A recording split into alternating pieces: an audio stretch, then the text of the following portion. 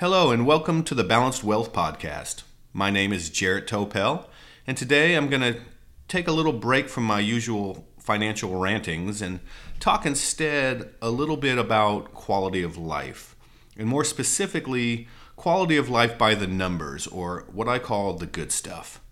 I'm not talking about quality of life as reported by the always negative news media, but quality of life as shown by the actual statistics.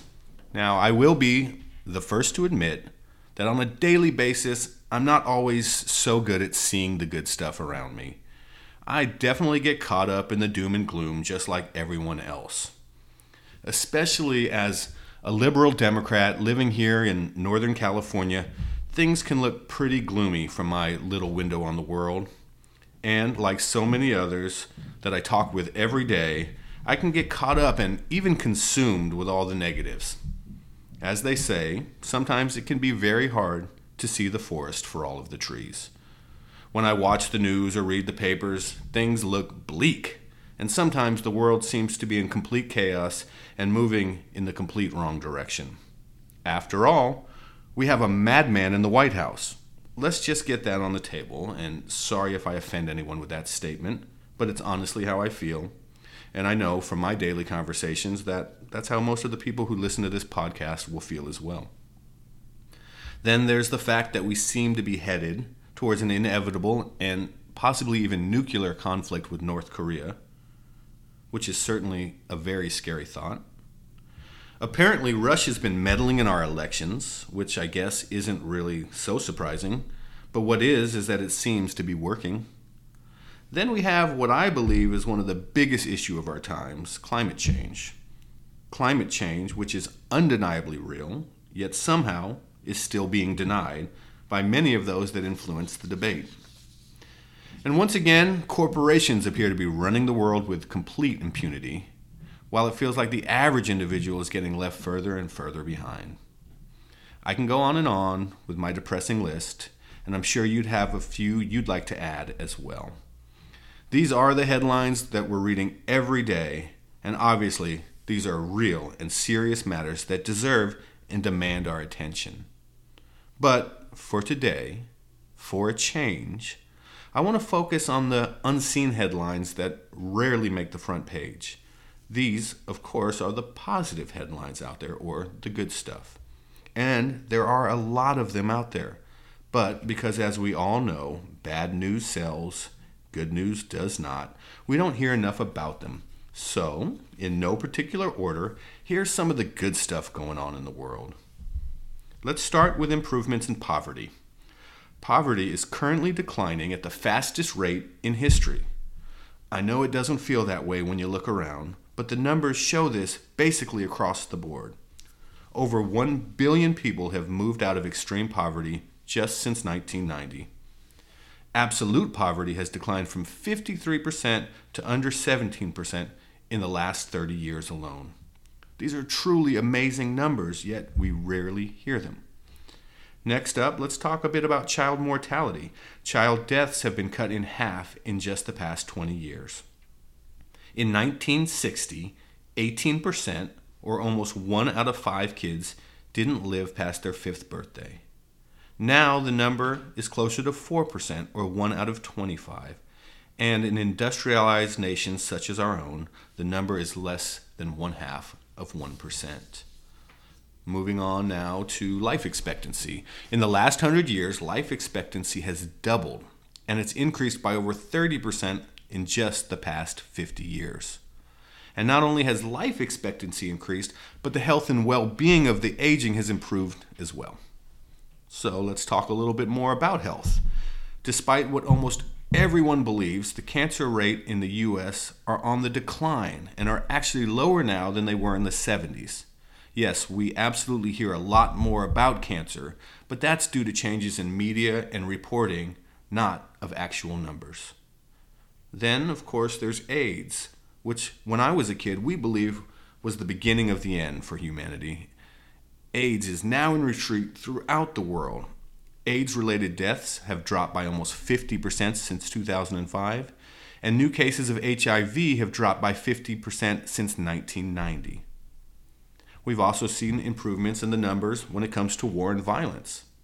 The number of people per million who died in armed conflict dropped from 235 per million in 1950 to 2.5 per million in 2007. Violent crime in the United States has dropped by almost 70% just since the 80s. Next, I turn to politics, which is an area that seems especially sad and at risk these days. But let's not forget the good stuff. The U.S. finally had a non-white president for 8 years, and a woman won the popular vote to become president of the United States and just barely missed becoming the first female president. 50 years ago, or even less, very few would have believed either of these feats remotely possible. There are currently 15 female world leaders in office, 8 of whom are their country's first woman in power. Certainly not enough, but at least it's finally happening. Along those lines, we can also talk about the gender gap in women's rights.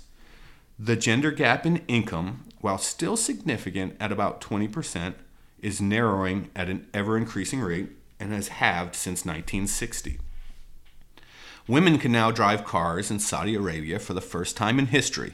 I know this might not sound like much to an American-born and bred citizen, but it's huge from a global point of view. Contraceptive use is higher than it's ever been, empowering women all over the world. There have been dramatic declines in the number of teen birth rates in the United States ever since the 50s, and a 51% drop in just the 20 years from 1990 to 2010. And of course, there have been major advances in the freedom and rights of the LGBTQ community. Here's a little timeline. In 2011, Don't Ask, Don't Tell was finally repealed. In 2015, the Supreme Court declared same-sex marriage legal in all 50 states. In 2016, the Senate confirmed the first openly gay secretary of a U.S. military branch.